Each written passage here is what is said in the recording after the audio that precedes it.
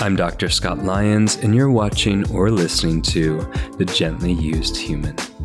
Have you ever caught yourself in a moment of sheer, unfiltered joy and thought, why can't life always feel like this? Or wondered why life feels more like a survival course than a thriving course? And what could possibly rekindle that spark of effortless ease and play? How do we nurture our inner happiness, especially in the tougher chapters of our lives?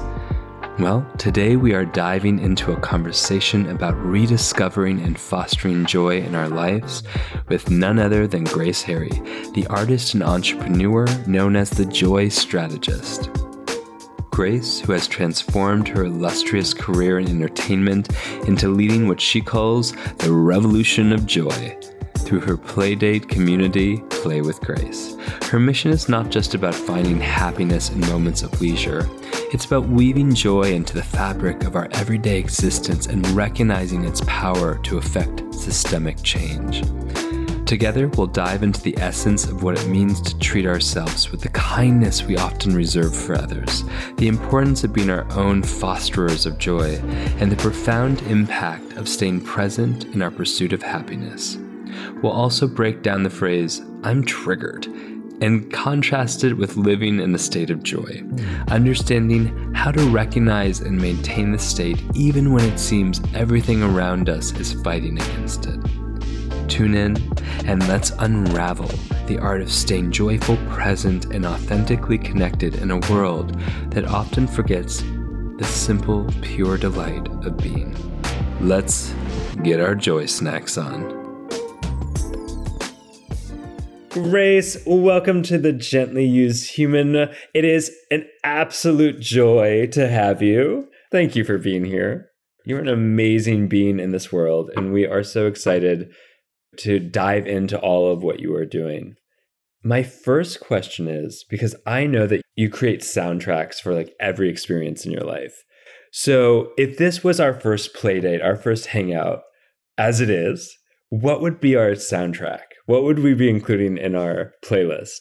What I normally do is really dive in and give a questionnaire and find out what your songs were as a child and where did you grow up? Because it really needs to be bespoke because I'm not the joy strategist. Your heart is the joy strategist.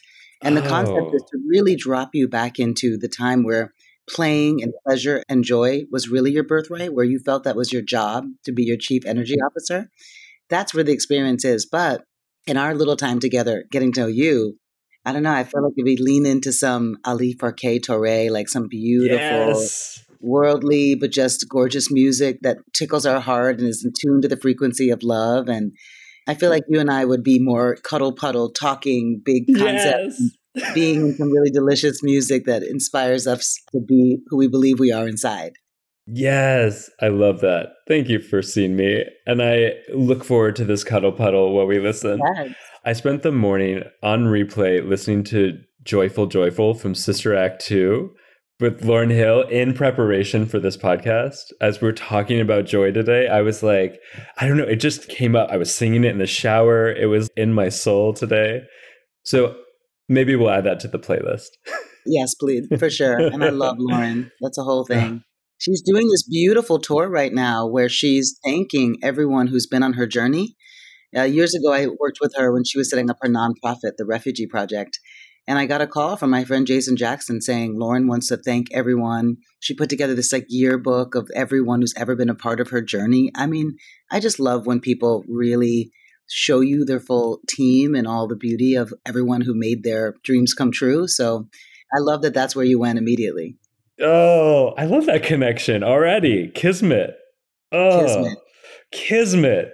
I want to start talking about joy immediately because I have to say, just being with you for the last 5 minutes, I'm already percolating with something that I think we might call joy. But I want to know for sure, what is joy? Like, is when I'm like, my heart's bubbling with you, I like can't stop smiling. I want to like jump through the screen and cuddle puddle and listen to music. Are we in the land of joy? We are in the land of joy. And I love that you arrived there that way because what people, so many words get co-opted in our world. Yeah. And we've been for a long time chasing this happiness thing, this man-made concept of pleasure and how we're supposed to feel. But joy is the communication of our heart. Joy is something that we came with. It's our birthright. And when we lean into that permission, it's a signal. It's our own inner GPS. It guides us to everything that feels aligned with how good our hearts feel. It's something that I've been really leaning into these last 5 years, that simplicity of permission to feel good. And what does that mean? And how do we feed it? And I learned something that I loved, that the word courage, the original meaning, it has the French word cœur in it, which is heart. And that the original meaning of courage was the bravery to tell the truth of your own heart. It's so true. Well, first of all, vulnerable. I love that connection of courage and the truth of our heart. So for you, is joy just the clearest? Has it always been like a clear sensation, like a thing that you have embodied as an experience, or is it something you've had to acquire? Both. When I lean back into the stories around my childhood, there's lots of the things we like to tell each other. Oh, this was hard and this was hard. But I can see myself as a joyful person. I could see myself as a child who leaned into what felt good, walking down the street and seeing a pole and twirling around it and talking to someone, moving my body. But also, I had young parents, and the belief I taught myself was that I need to help out. I need to help my mother out. This is a young woman. She's in college. She's starting her own business. So I created this love language of people pleasing because I believed very young, and I believed pre-verbal, that I started to try to bring this love in. And then I took this concept on the road of like, oh, if I take care of you, then I'm safe and you'll stay loving me. If I'm not a burden, if I do all the things you like. And I just lost myself. I started to just ignore the person in here. And it was at the top of very aspirational life, of married to a fancy person with a big career in an industry that has a lot of aspiration around it, that I felt the most empty. And I started to notice that I had a lot of people in my life that I've been on this journey of successing in entertainment, who were people that outwardly were so much fun, but inwardly were in so much pain. And that when I landed there myself, I decided to not keep leaning out, gold starring. Oh, is this the way? Is this the way? Is this your method? Is this your workshop? And leaning into the belief I had in my own child heart, which is when you don't feel good, like animals in nature, you shake. So what is my version of that? And starting to get back on that road of using the tools I came with, which is joy, happiness, pleasure, excitement. I love that. And when you were having to people please, I don't know if we have to say have to, but when you found yourself in that love language of people pleasing, what happened to that sense of joy? Like, did it get diminished? Did it get muted? Where did it go? Yeah, it was hiding. We have been taught, right, by our well-meaning amateur first-time parents and our communities at large, that there's things we have to know how to do for survival. We have to eat so we don't die. We have to put on clothes so we're not arrested, or whatever, safety from the elements. There's all these things that we're taught. Even breathing, we're not really properly taught. We have to breathe, but are we breathing fully? And joy is something that we're not taught, even though we're now in this big mental health crisis in this world. It's so hard to access that because we believe that there's these rules and these ways to do that. And so leaning into just simplicity. What was the last thing I did when I was a kid? On a swing or a game? Starting to feed myself things that are going to bring me to a different place, even with you. When I wake up in the morning and I don't have my morning practices, I'm not fun to be around. And therefore, I'm impacting that on your day and kind of vomiting out to the world this unhappy, ungrounded experience. But when I feed myself with joy and I do things that make myself my own lover, my own child, my own boss, all the people I take better care of, different experience. And then we're embodying this energy of love and joy between us. And I realized we all did that and focus on our inner systemic change. We could then find our way to the bigger systemic changes we have to make outside in the world between us all. I definitely want to dive deeper into that today, of like how our personal joy makes systemic change. That's huge, especially in a time right now when there is a lot of pain and a lot of, it's not that systemic issues haven't been present, but especially in the last couple of years, I mean, they've just been elevated to more of an eye, which is not the same as they were hidden, so to speak. They were cloaked in a lot of bullshit. But help me through, how can we take our own personal joy, the development of our own personal joy, into making serious change in this world? Yes. I believe that even what we're looking at in the world right now at large is this, that some version of people pleasing or fear of rejection puts us in these areas where, just like that very primal baby reference I made before, your job here is, okay, I have to learn how to walk and talk, I have to do all these things. Let me also secure first my community that feeds me and gives me shelter. Very basic. And so when we hold on to those things and we don't lean into our own understanding, God of our understanding, spirituality of our understanding, our bodies of our understanding, and how to properly care for these incredible vehicles and tools we're given, we then go on the path of what Scott said is right. That's it. And then when we don't have something to tap into on our own to fact check that with our own hearts, is that real? Do I feel that way? Does that feel good to me? All of a sudden, we're on a mission that just picks up steam. And we're inside something that may not be our true belief, but we're so willing to kill for it and battle for it so that we don't have to lean into the very uncomfortable feelings of what our hearts actually feel, that we then take something that in its nature, at its root, is beautiful concept about it connecting to God or grace or faith or joy, and now we've weaponized it with our own fear. And the way to do that with ourselves is, even if it sounds woo-woo and you don't believe in energy, we've all been somewhere in our lives where we walked in somewhere, we met someone, and we weren't into it. We had an immediate instinct that that wasn't for us. But if we start to trust that, and we start to lean into that, trust, that's the biggest thing we don't have. Trust. If I go this way, my heart's going to lead me to a beautiful place. What a different life that is if I'm wishing that for you, you're wishing that for me, and most importantly, I'm taking radical self-responsibility to make that my job. This is a big issue with intimacy too. We're taught by media that you will complete me. And then there's a lack of responsibility for, how about I am my own lover? How about I make sure, like the way we talk about goddesses and gods and kings and queens, that my energy and being delicious and fantastic is the most important thing. I'm going to impact you with that. You're going to take that to the next person and to the next person and to Chris. And then all of a sudden, that's a revolution of joy because my first instinct is to meet you with love versus to meet you with fear, to meet you with opposition, and to meet you with pain that then is a battle. Oh, speak to it though. Damn. Yes.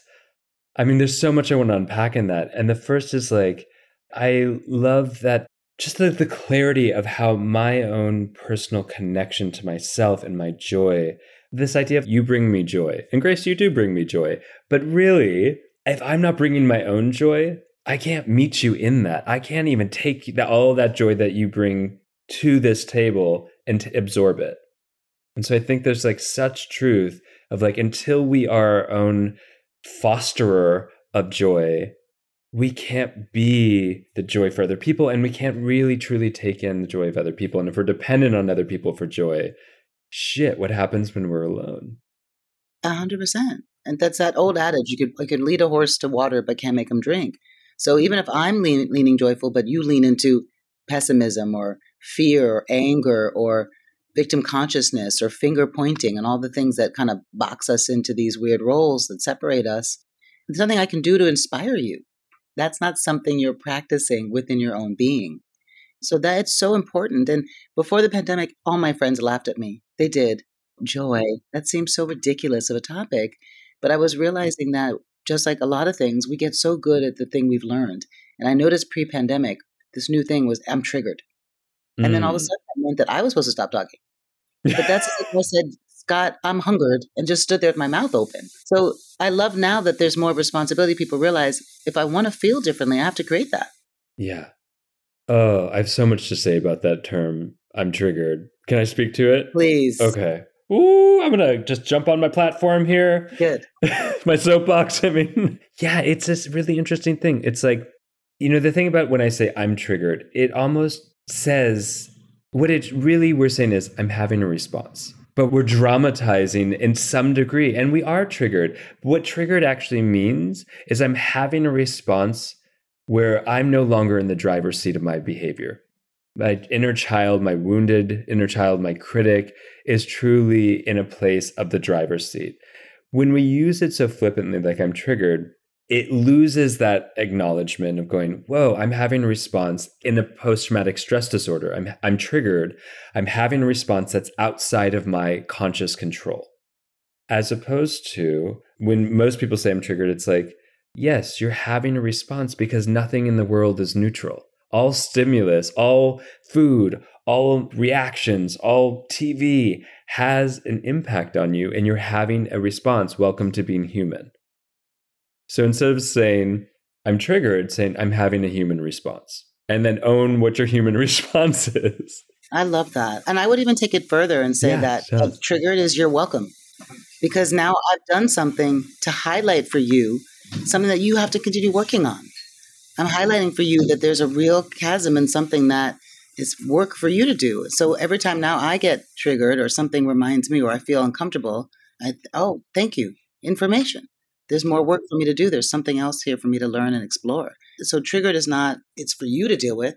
Triggered is, yeah, okay, good. You have something else to carry forth and look inside and unpack and either get rid of or give it back with love to the people who gave you that information that doesn't work for you anymore. But 100%, you're now being taken into the stimulus of a trauma response that's not good for anyone in this experience. Yeah, truth. I also want to go back to something you said that was really brilliant, which is like this idea of when we're in an in-group flow, meaning like we're no longer thinking for ourselves. We're in the inertia of being part of a group and we're not in our own individual thinking. And there's all this interesting research that really shows like when we are in our own embodied experience and like we're in our sensations, when we're in our relation to our breath, when we're in relationship to our body, we're more able to discern what we want and our needs and our values and our morals that might actually be in opposition or some type of tension with the group that we are involved in. 100%. I had that dynamic last night, and I do a lot of work and a lot of practices. And there's this wonderful Ram Dass quote that I say all the time. And I'm sorry, Ram Dass, if I botch this up a little bit, but the concept is he talks about how for 10 years he went and meditated with the best masters of meditation and he was in Tibet and all these places. And that 10 years, he felt like he was a master meditator, whatever that is. And something happened and he had to go back to his origin family for a weekend. And he said everything went out the window. And that's true. And that's back to triggered. That's not for him to be like, I'm never going to be around my family. So last night I was out with a lot of my friends that I've grown up with and I'm in New York City and it was amazing. But I really understand that I'm 53 and I only have one car and I've done a lot of things in the past to make it a hoopty. And if I want this vehicle to travel with me to another 90 years where I'm still walking around the world, experiencing people and smiling in people's faces, I have to take good care of this vehicle. And so last night I'm out and it literally was like a movie of excess, drinking and dessert and meat. And I'm not penalizing those things. I don't believe there's a penalization of anything, a drug, a food, a person. It's all what we do with it. But I could see, because we're pack animals, that all of a sudden, although I know, if I eat this ice cream, this white sugar, it doesn't feel good in my body. And I'm going to have a less productive day the next day. And that's my job because that impacts my joy and how I feel. I found myself really wanting to be a part of the experience and lean into things that don't feel amazing. And then finding that middle ground to not be the finger pointer judger, but also being a person who holds my highest in my own embodiment to inspire that for others and finding the middle ground. And that's our every single day. We go into our careers, our jobs, our partners, our friendship groups, and we find that we do a lot of things to lose ourselves in service of everyone else being happy in our own minds. But when we're embodied in really the joy of our own hearts and the feeling that we want to maintain being, as I said again, that chief energy officer of our own lives, not only are we holding something up, but we're inspiring people to lean into their own truth as well. And that seems scary because, again, we're trained to not do something to be disconnected from the pack. But what is real leadership? Real leadership is being so embodied in your own experience that you inspire people to lean into what their own truth is. That's hard. And I think that's part of the thing. And, I've been making this joke recently that we need joy snacks, right? We need to have things we carry around, just like you would if you were going somewhere where there's no food, you'd bring food snacks. But it's not enough to wake up in the morning and do the one thing that starts your day that reminds you that you're the star of your own story. It's also to take that on the road. Okay, I'm going to go out. I'm going to be with my sister. I'm going to be with my cousin. I'm going to be with my boss. Those things always trigger me. Okay, well, if we know that, and we know that joy is our North Star, then how do we start to take care of ourselves that we always have the things we need to stay that version of Scott that you enjoy the most? Yeah. What are your joy snacks? They change all the time. As I said, I'm in New York and I've had some difficult things. During the pandemic, I was always the person in my family who wanted to host all the events. And, I love to celebrate my friends and parties and hold retreats. And I had COVID over Christmas and New Year's, the last year, the last pandemic cycle, when we were shut down. And it was frightening to me all of a sudden because I realized how much my joy was connected to making other people happy and making an experience. And then I was alone in my cottage upstate having this experience, and I panicked. And then I thought, what would I do if other people were here? What would I do if someone came to my house for the weekend and they didn't feel great? I would take out the bubbles. I would take out games. I would do a bubble bath. And I just started workshopping myself through a speed dating nursery school experience of my own self. And within 4 days, I was having a ball. And so for maybe the pandemic, I had a very long morning practice of dancing and chanting and yoga. But now that I've been promoting my book and I've been moving around and I used to never want to be a burden. So I never stayed with friends. I had this thing of keeping the mystery that I'm not who I say I am and all this stuff I was carrying around. So I decided to stay with people I really love. I'm at my friend's house that I've been friends with since high school right now. I love her children. I love her family. I love the dynamic. So I've had to make my morning practice a little more condensed. So I made a playlist. It's on YouTube. And it's an hour, and it starts with all these little videos. It starts with the yoga in bed, which is so fun, like literally stretching, because I don't have a lot of space to do things other places. Songs I like that make me feel invincible, chanting, breath work, a little Om series. And then I end it with all these Orisha songs of these African loas, these spirits, and the energy of the day. There's Oya, who's about changing the wind. So I made something that I can carry around with me and is portable because I knew that I'd have days that were hard, where I had a lot of work. And I really want people to understand that it really doesn't have to be complicated. I know we're in the cycle where if you don't do yoga or meditation, you're not in it. But we've all had a song sometime in our life that when we hear that song, we're transported to a version of ourselves that we love. That could be enough for 3 minutes in the morning. Dancing in your own house, brushing your teeth and telling yourself jokes, smiling in the mirror. These joy snacks, these tools, they really are bespoke for you. And as long as the way you know you've gotten to one is whatever state you're in, if you do that thing or you play that song or you sing that song or you do that dance or you draw that picture and you instantly feel different, there you go. I want to take a moment to give a loud shout out to the Embody Lab, which is one of the most incredible resources for body-based and somatic therapies. This show is all about healing, and the Embody Lab does exactly that.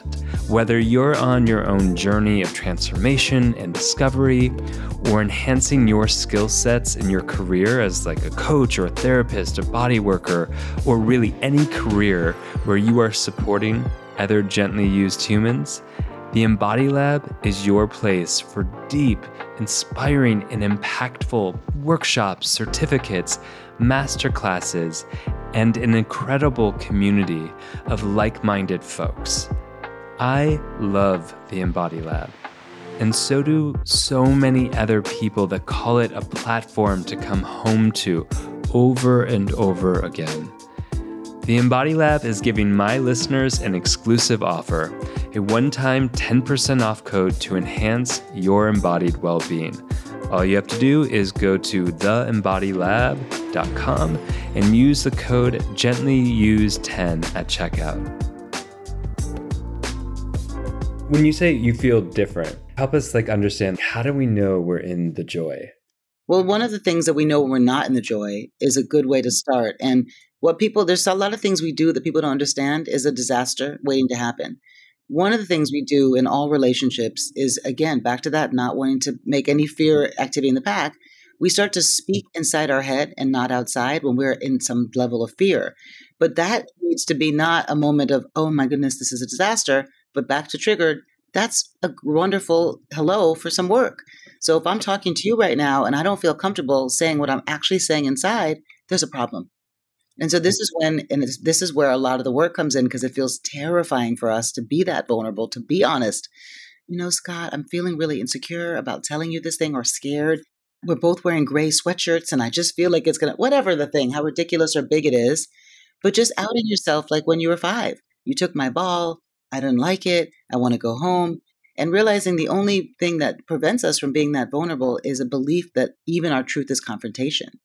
But really, if you're not feeling comfortable enough to be honest with someone, you're not in a joy. You're in people or you're in fear, or you're in fear of rejection, or you're in panic, or you're in a version of yourself that you created to be safe. You're in survival. And so if we can use these things that usually send us down the rabbit hole to be the indications. So I notice that as soon as I'm in a situation with someone and I feel terrified to talk, I know either that relationship needs to be examined or I need to stop right now and be brave, be courageous, back to the truth of my own heart and say, Luca, what you said really made me feel uncomfortable and it brought up this. Is it okay for us to talk about it? And going back to the simplicity of that, and that's why I don't call it inner child, because I believe we are still the 1-year-old, the 2-year-old, the 10-year-old. We just put a lot of rules around it that make us feel stuck in it. But if we go back to the truth of that 2-year-old, we would say, I don't like how this feels. Let's jump up and down. Let's go outside and skip. We'd bring our tools in because we knew that was our job at that time. I think you're describing something that's so interesting and not necessarily cognitively intuitive, which is when I'm hearing you describe essentially like if you are not speaking your inner truth in like any way, that's a signal you're not in joy. Like I would have never necessarily paired those together. Like I would have been like, oh, joy is this elated, bubbly, dancey sensation in my body. But you're expanding my world here and this really great way of going, okay, that is true too. Like this felt sense of all of these things. This, I don't know, I keep using the word bubbly because that's true for me. But then it's also joy, it feels like as you're talking about it, is also about there's just no walls up. There's no walls in a way that, because I know when there's walls, there's no play. It's impossible. Yeah, you're blowing my mind here. Well, the reason I think the mind is blown is because we live in a country that's really entertainment and media is number one in everything, and everything we do.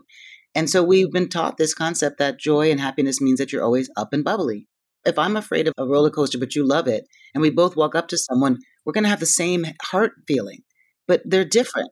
One is fear and one is pleasure, but we just assigned a story to it.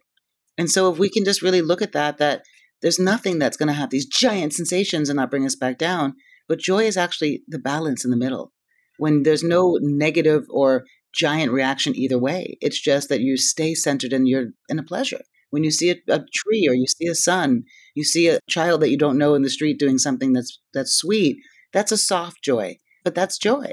And staying in that place and not going all the way one way or the other is the only way that we're going to live. It's really the point of meditation, is learning how to not be reactive to the stimulus around you, but just stay in your present joy. That big energy is not necessarily the way. I went to this company. I was doing some consulting there. I was in a meeting and there was a woman in the meeting and the reaction from this woman was so big and dramatic. It reminded me of my old music industry days where everyone came in and we're fighting or battling our ideas. And all of a sudden the old me was triggered. I was immediately out of my joy. I wanted to get in defense with her. I wanted to kind of get in this back and forth.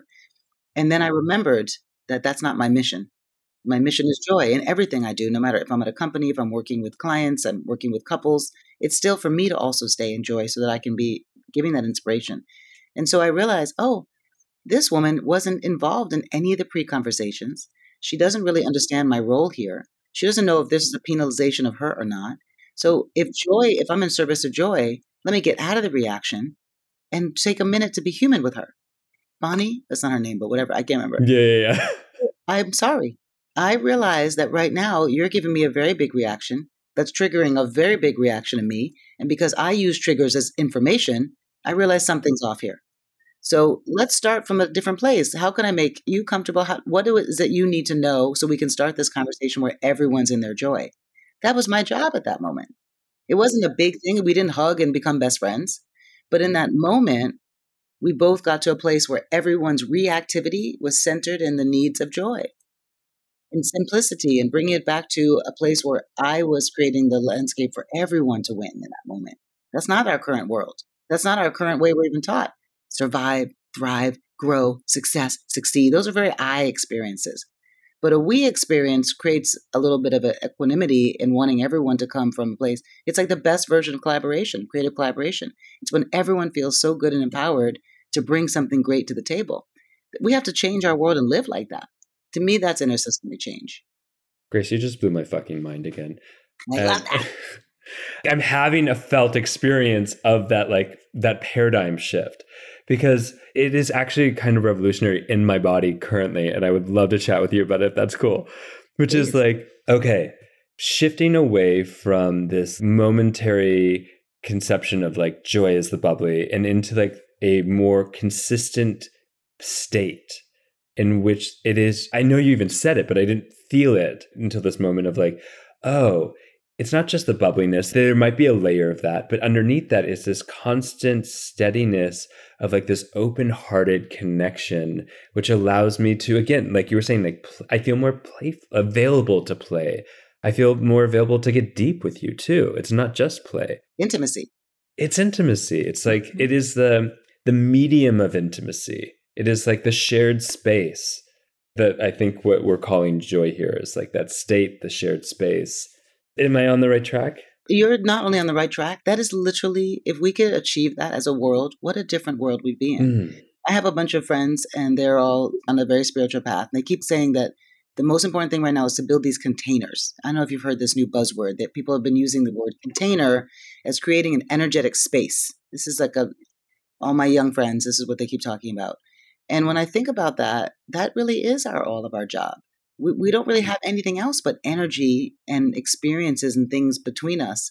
And so if there's things between us, can they be things that impact our energetic state? So we create these little containers so people can be intimate.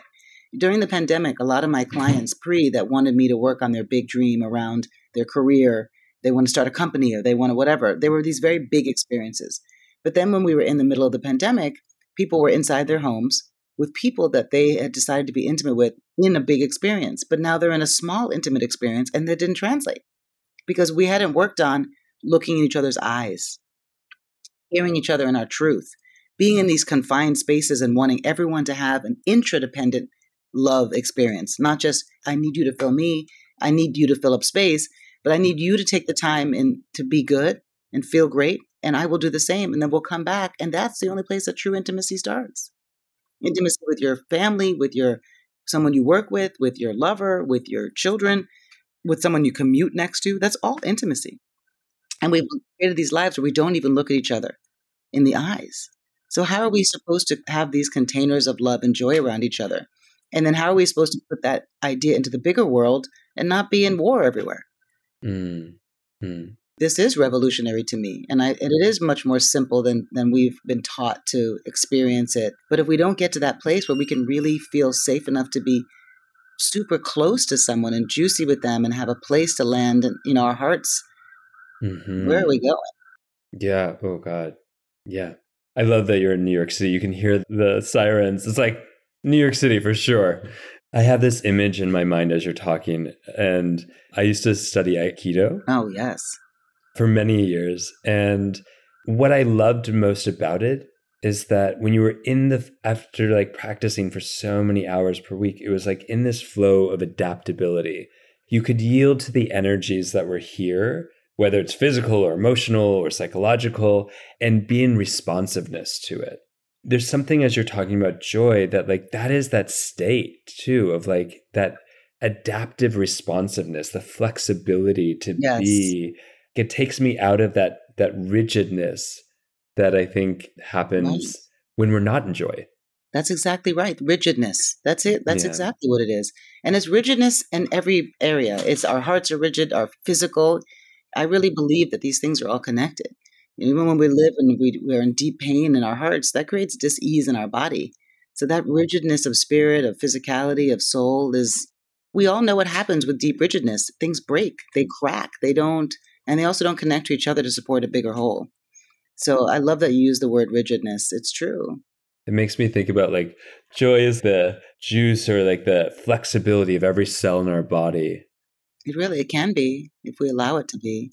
It's funny because there's so much right now too in our world where people are leaning in to try to be more connected. My daughter taught me this thing recently that there's this whole community of people that after the pandemic, they don't know how to connect. They're involuntarily celibate. Or I joke with another friend of mine who loves to play video games or non-player characters. I'm saying all these things, I'm sure, in the wrong context. But I feel like we're seeing that in the world, and our climate are people who are wanting to lean into leadership now in a much more kind of monarchistic kind of, is that the right way to say it, way. And yet we as a world, and I find younger people are realizing it's much more about connection. It's much more about building as a unit. But we have to go back to when we felt safe enough to actually do that as little kids. We can't do that in the adult way we've been taught, which is mine and I. It starts with intimacy. It starts with softness. It starts with playing together and finding those experiences to be safe enough to create new ideas and a higher way of connecting. Mm. I feel like even the illnesses, even we have so many more autoimmune diseases and things that are coming from our nervous system. We're not really looking at that as also being a part of this whole conversation. No, we're not. This show is also brought to you by the absolutely stunning and powerful tools for transformation that are created by Omala. Even the name Omala transports you to a place of flow and vitality. These are some of my favorite products ever, like an amazing color-changing yoga mat that responds to your temperature and presence and reflects back your posture in real time. They have this incredible smelling skin balm candle that heats up to activate all the essential oils and vitamins that your skin has been craving for. I mean, look, if I could live in a giant bath of this candle, I would 100% do it. They also have these journals that lead you into a profound insight, and then you can plant those journals to create a stunning flower garden. I mean, damn, if that's not both deep and inventive, I don't know what is. If you're someone who desires to live in a luxurious flow of life and who believes in transformative wellness, then you have to check out Omala. Omala is giving my listeners an exclusive discount to treat yourself to something that is as special as you, boo. All you have to do is go to omala.com, that's OMALA.com, use the discount code DrScott10 at checkout, and a portion of every purchase goes to an incredible charity. You got this. I've been thinking about what you were sharing about your own childhood experience of being really people-pleasing. And there's like a rigidity in that. There's self-abandonment on behalf of other people. And so, which means that we can't actually be adaptable in ourselves and in response to other people and the world. And that's such a, because I was going to ask you, what's the difference between people-pleasing and joy? Because sometimes we disguise, I'm trying to bring joy in the world, but it's actually people-pleasing. It's like, I can't be with your experience. I can't tolerate maybe your sadness or your discomfort and the pains of the world. And so I'm trying to change you, which is more about people-pleasing and codependency than it is actually what I think you're describing as like joy, because it sounds like joy might also be with being present with people in the depths of pain as well. Yes. How do we know the difference? I love that question. And it took me a long time too, because it really is my love language. I love to give. I love to take care of people. But it's starting to understand yourself and what you need and who's around you. I talk a lot about building a team around you, your starting five or your advisory board of me, because it is hard to know. I was working with this life coach and she said this thing that really blew me away, that there's only three kinds of people in the world: givers, takers, and matchers. And the first is to know thyself, because I'm not a taker in that way. I'm an overgiver. So I could decide to change my love language and not be an overgiver, or I can match it and be with other overgivers and other givers so that we're matching each other's love experience. And that's how I can stay out of being in my addiction of people versus being in my true joy of myself, is to be in a space where I can fully give. And also I know I'm going to be receiving that, versus someone who's just like in the taking business. That's going to put me down a rabbit hole of overgiving in a way that doesn't feel nourishing to me. And I believe that starts pre-verbal. And I love to tell the story because I think this sums it up. And this is what really made me understand it. Let's say I am friends with your mom and your mom is nursing you. You've now been alive 2 days. They've been the best 2 days of your life. You're being fed. You're in a warm place. You're being nursed. You're looking into each other's eyes. All the happy hormones are flying around. And now on the fourth day, I call your mom and I give her bad news. So she takes her eyes away from you for the first time ever. In your 5 days of life, this is the worst thing that ever happened to you because you've been securing this love. It's been coming freely. Now, 7 days, she's telling me on the phone, she's bragging. Every time I nurse Scott, he plays with my elbow, right? So the playing with the elbow experience, they think is cute. But really, what you are doing is you figured out that you've got to keep this love coming. So you're now doing this performative love act. It's your first time. This first time amateur parent doesn't understand what's happening. They think it's cute. But now you have just become a people pleaser. So now you have created a belief in your pre-verbal mind that the way to keep love going is by doing something to get it. Not that you just deserve it, not just that you're entitled to it, but you're going to keep it going. And unlike something like changing your physical body with a personal trainer, that's a lot of work. You might even complain to me that you're in pain, you can't even sit down on the toilet. That's because you have an awareness of what the process is. But now we take this pre-verbal heartbreak, our first heartbreak, and we take it into our adult lives.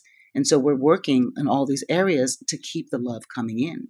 And depending on how much you believe that's outside of yourself, like I used to believe, it becomes massively outside of myself. I'm doing things beyond what I believe is integrity for my own heart because I have taught myself that the way to keep the love in is by service beyond myself. So if you look at those things together, you can see why people are afraid to talk outside their own heads. They believe that that's confrontation. There's some fear. Or we have people in our lives who say the rules clearly. You're going to go to this school because that was my alma mater. You're going to become a lawyer because that's what I expect of you. You're going to be in that pageant because that's going to fulfill my mom dreams. And now all of a sudden we're living this life of servicing someone else completely and believing that our needs are not important. And we're done. That sense of overperforming in order to keep someone here, that's heartbreaking. But that's what we do in different ways. So much. And I think, how do you imagine people might be able to step back and start to see the ways that they're overperforming in that way? The two most important ways are to start to realize that, sometimes you take a Uber. I've taken an Uber and I'll get to a location that I've been to my whole life. But the driver will debate with me that the GPS said, oh no, this is it. And that deep trust and belief of that device, fantastic. But we have a GPS. It's our own heart. And if you could start to really listen to it and not feel like it's leading you into danger like the heart does when it takes you on scary adventures where the brain can't control and the ego feels uncomfortable, we don't like that. And we avoid it like the plague, literally. But if you can start to trust it and be brave and be a little courageous, and when you start to feel in a day that you're not feeling good, you realize that's your job and you stop everything and you give yourself the 1 minute, the 2 minutes, the 10 minutes, the hour to give yourself a joy snack or do something that realigns your heart and feels delicious to yourself and puts you back in the space you want to be operating from. That's the first thing. The second thing, and to me the most important, is the way your day starts every single day is the way your life starts every single day. And so if you don't run the day runs you. If you pick up your phone and you're looking at what your boss wants immediately, you're already beyond any needs of your own. You're on someone else's experience doing their world in the way they want you to do it. Your spouse, your friend, your parent, whoever. So if you could start your day impressing your own subconscious that you are the star of your own story, it's a game changer. So whatever that means for you, that could be, some people tell me, I have 5 jobs, 9 husbands, whatever, 25 partners, 100 kids, I can't do anything in the morning. Well, maybe when you're taking a shit, you can have next to you a little pad with some markers and you color. Or you can have already set up a little comedian joke or a song that you love, or you can have something on your mirror and you look at. There's a way to do it for even 30 seconds every single day that starts your day at least with you believing that your joy is a priority. Yes. Oh, those are so helpful, like ways to start to view if you're in you or if you're overperforming, if you're doing that for love. There's something important too about like the heart is a GPS. And this is where it gets tricky because, for some of us who are listening, we're going to ask the question, but my heart has led me in the wrong way before. And I kind of want to normalize when we've had what we might call like faulty neuroreception or like GPSs that got a little rewired as a means of survival. And Like coming back to the original intention or the original blueprint of our heart as a GPS towards our well-being. 100. Well, let me tell you something. It starts even so much more simple than that. It starts with just permission. Religion, people's homes, our communities, we have done a real number on permission. Permission to even feel okay to want to have joy is where some people need to start. And I say it this way, if I'm running a marathon and I prepared for this marathon, I know that it's 7 miles in this direction. But I know that when I get there, towards there, and I'm in the right direction, somebody will be there with a sign, Grace, you can do it, a Mylar blanket to warm me up, some water. But if I get scared in mile 1 and just veer off the path left or right, is that a malfunction of my ability to understand direction? Is that my heart in the wrong place? Or was I just so afraid that I let fear take over? So the big part of this is trust. Our hearts have never led us astray. We have just gotten to a place where we do a number of things. We fall in love, let's say. All of a sudden, something happens that feels scary and feels that it's requiring us to lean into intimacy more. But we don't want to because we're terrified. We went left. We're now off the trail. We're the bottom near the lake with the mosquitoes and the weeds. We have chosen to go away from our heart. So it's like empowering someone to lead, but then second guessing them every 5 minutes if they know the direction. So I would argue that we haven't let our hearts lead us astray. We haven't let our hearts lead us at all. And that it's a trust exercise. And at 53, I can say I can see now things that seemed like the worst thing in my 20s actually were a big part of where I had to continue to go on that journey to learn the thing or to open to the thing or to trust the thing. So the courage part of joy is letting your heart lead versus deciding it's wrong because it feels more safe to let our brain lead. I worked in record labels that sometimes are run by a creative or sometimes run by someone who was a very fact-driven person. And sometimes we had success in the fact-driven place and we data and we analyzed it. But music and art is from your heart. Whereas the companies that were led by a creative were sometimes less organized. We tried more things. We lost often. But I've never met anyone in my life who's won the game of life big who didn't actually on the books have more failure than success. We just only feel, Michael Jordan, we can keep going on the list, whoever you think is big in the world, they've had a lot of failures. But they've trusted that was part of the workshopping towards the bigger dream and just kept going, kept trusting it. Didn't lean into the safety of something that they're pioneering, which is an oxymoron. We don't have to retrain our hearts because they're leading us wrong. We have to sit on brain and ego to not force us to abandon heart in the places where it feels uncomfortable. You're climbing a mountain, it's going to get to a part where it's going to feel really scary, but you have to get over that part to get to the top. That's the same with our hearts. How do we bring or embody or be in relation to joy when the heart of others around us are so heavy? How do we learn to live in joy when the heart is so heavy, is what you're saying? Or the hearts around us are heavy, or like shit's bad right now. Let's start with this. Like if I'm want to be in relation to you with joy and your heart is heavy today, how do we do that? Yeah, that was my What's yesterday. the negotiation? Yeah. I learned some terrible news yesterday. It was really hard. And so I gave myself a little more joy. I stopped some things. I had 10 more minutes. I started doing a little collage project. I started to play. I listened to another comedian because I realized that my job is to inspire joy, not fake joy. But if I'm going to be around someone who's having a harder time with their heart, not leaning into that experience, not pushing them to feel different, but still being okay, realizing that I can bring with them even an energetic heart space. That would be a better place than leaning into the misery with them. And that doesn't look fake. It doesn't say, I know you just lost someone you love. You should just feel joyful. I had a text from my friend this morning who just lost her partner.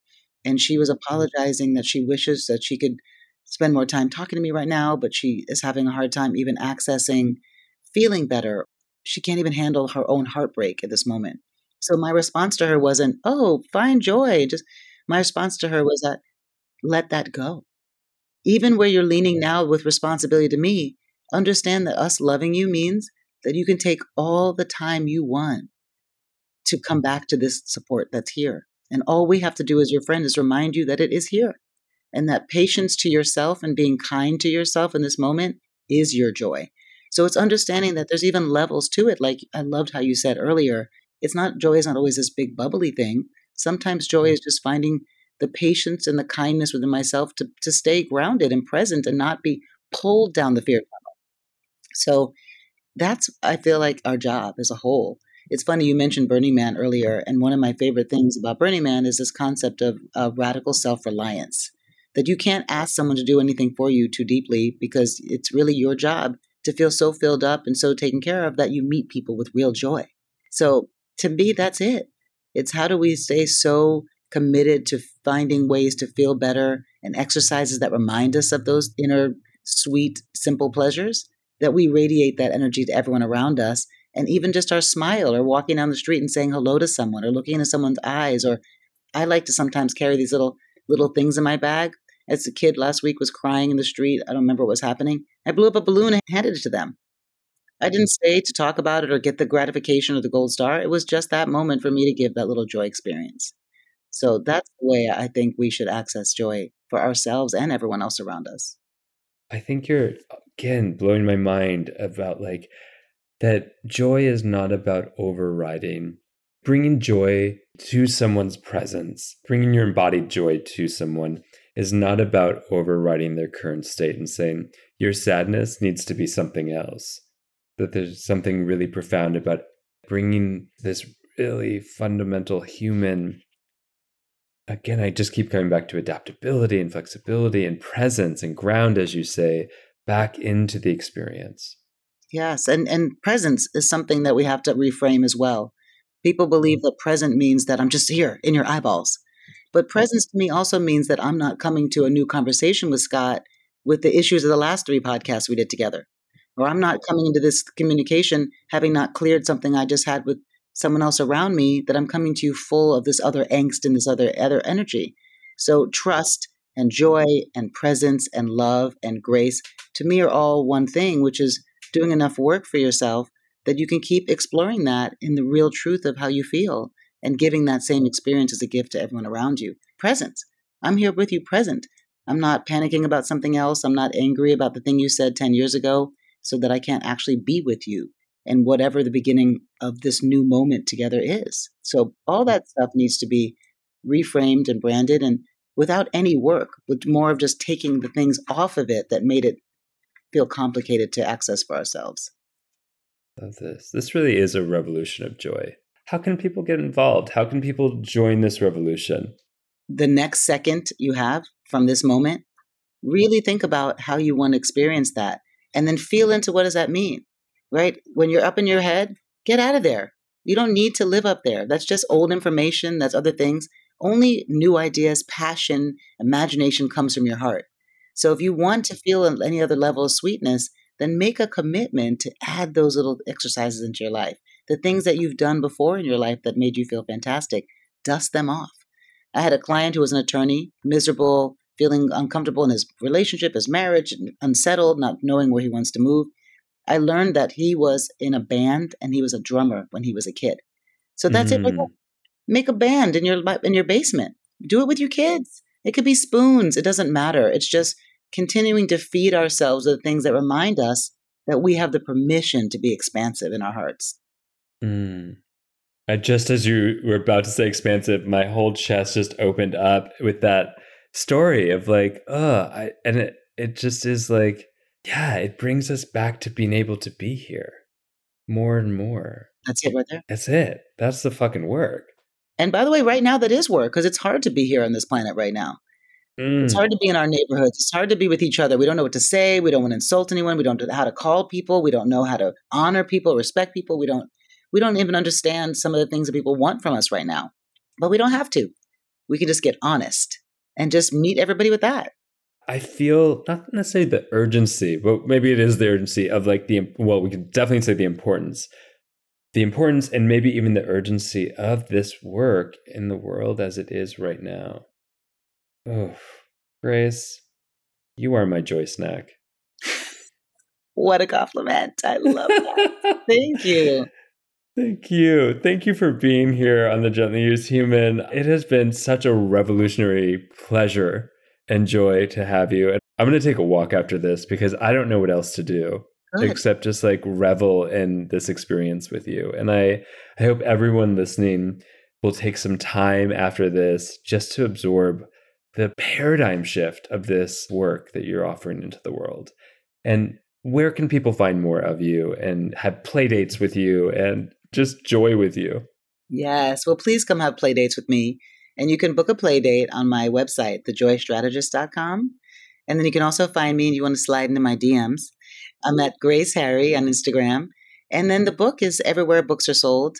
I really do enjoy the experience of walking out of my house and being at a little local mom and pop bookstore.